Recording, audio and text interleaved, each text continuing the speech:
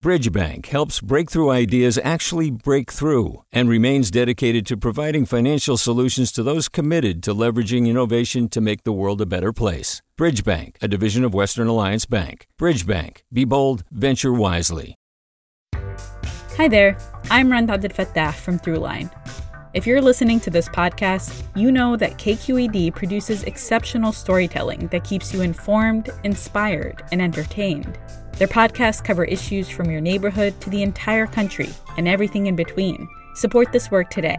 You can help us continue to bring quality podcasts to your ears. Just head to donate.kqed.org/podcast. That's donate.kqed.org/podcast. From KQED. Mic check, check 1, check 2. Are we here? All right, we're here right now. Ish. Hey, what's up, y'all? This is Pendarvis Harshaw. You're tuned into Right Now-ish. This week, we're going to turn back the hands of time and talk about nails. In late 2019, just before the holiday season, Vivian Rahe, owner of the popular Fremont-based Pamper Nail Salon, noticed people were getting sick. Not long after, we were in the midst of the COVID-19 global pandemic. Vivian says the nail industry was facing hard times, and she was left with a tough question. What to do with the salon? She decided to pivot. Before, people would pull up to the salon and get their nails painted with these amazingly detailed images of cartoon characters and vibrant colors and even bedazzled with some real stones. Now, Vivian has shifted to an e-commerce model where people around the world can order the same high-quality designs, but they're shipped to customers as press-on nails. That pivot allowed Vivian to keep her business afloat, get venture capital funding, and even expand her business. They're now working with over 300 nail artists from around the nation, and they've gained hundreds of thousands of new followers on Instagram and TikTok. Vivian and her team got people fresh nails at a time when the service industry as a whole was suffering, especially the estheticians. Despite all these changes, Vivian, who I originally interviewed in the spring of 2019, says that the underlying dream that inspired her business is the same as it was back then. This week, we go back into the archives and revisit our conversation about one of the most unique art forms I've encountered while hosting this show. We're talking the high-end business of nail art. Stick with us.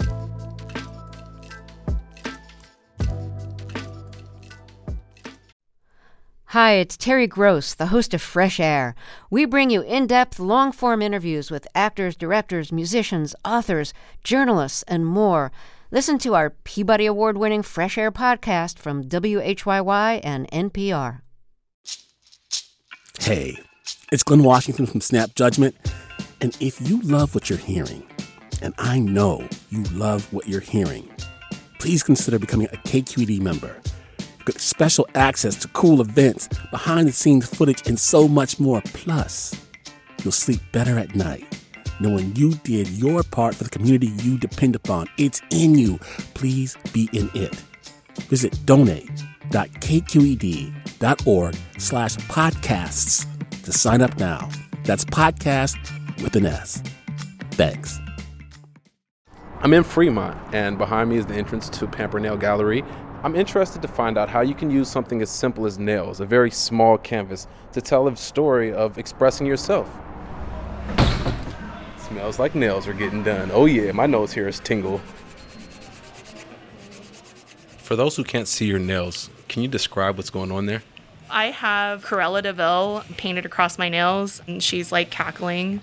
And all of it is done with gel. So imagine like her face without any features, this one gray blob in the shape of her face. And then I cure it, so it's like completely dry. And then you go in and you put the eyeballs, the row of teeth, and then her tongue, and you cure step by step. And pretty soon you're just outlining her under eye creases and her nostrils, and then you're done.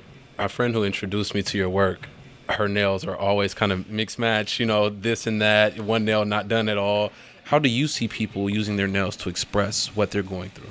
One of the best things about nails is it's one of the things that you can do for yourself that's truly for you. And I get to fully enjoy this piece of artwork. And I think that that's why I enjoy doing my own nails so much, because I can just think of whatever I want to do, like Luther Vandross or random like product labels. Sometimes I'll be walking in Target. I'll be like, I like this Aunt Jemima box. Who wants Aunt Jemima on their nails? And then somebody will be like, me. And then we'll just do it. Or like movies will come out. And I actually put a poll on my Instagram, like, who is brave enough to get the nun on their nails? And then one of our clients was like, me. And like her boyfriend paid for it because he thought it was awesome. And so we love stuff like that. What does this represent in terms of your mission overall as an artist or as an entrepreneur?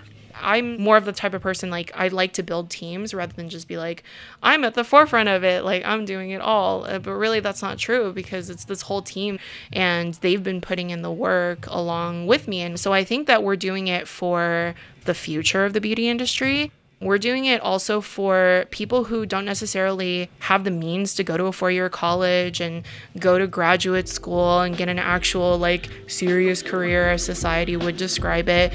That doesn't mean that their lives can't be as good as someone, you know, who works at Google or who works at any startup. We've risen to a point where nails have become more of like a luxury art item. So it's just like cool to be at the forefront of that revolution. I have to be honest, like the whole interview, I've been like hiding my hands. No. I'm like self-conscious. Like, first of all, I have old man hands, right? And then yeah, I do. My hands like wrinkled. And then like, yeah, I bite my nails sometimes. Yeah. Again, Vivian and the Pamper Nail Salon have pivoted. They're all online now, and she said they're not turning back. You can follow them on Instagram or TikTok at Pamper Nail Gallery. The producers behind this episode are Ashley Ann Krigbaum, Marisol Medina Cadena, and Gary Baca. Jessica Platchik is the editor. Our engineer is Seal Muller. Ashley Ng, Kiana Mogadam, and Sarah Pineda are the engagement team. KQED execs are Erica Aguilar, David Marcus, and Holly Koenig. I'm your host, Pendarvis Harshaw, letting you all know that we're back next week with a fresh episode, so make sure you tune in. Right Now-ish is a KQED production. Hi, I'm Sasha Khokha, host of the California Report magazine. Every week, we bring you stories about what connects us in the giant, diverse Golden State. Because what happens in California changes the world. I love this place. We were once seen as like the place to be, California.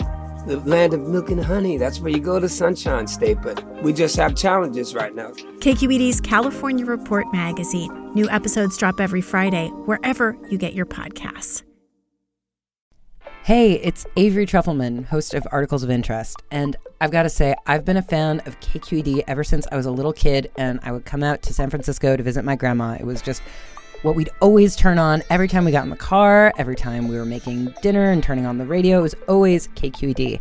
And then over the years, I've become a massive fan of KQED podcasts because this is local reporting at its best. These are answers to questions you've always wanted to know, interviews with exciting, unusual voices, necessary journalism, all told with love and care and artistry. And did you know that a majority of KQED's funding actually comes from members? It's just people like you and me supporting the programs they love, while also getting access to cool events, behind-the-scenes footage, and so much more. If you want to sign up and be a part of this amazing community, visit donate.kqed.org/podcasts to become a member today. That's podcasts with an S. Thank you for listening, and thank you for your support.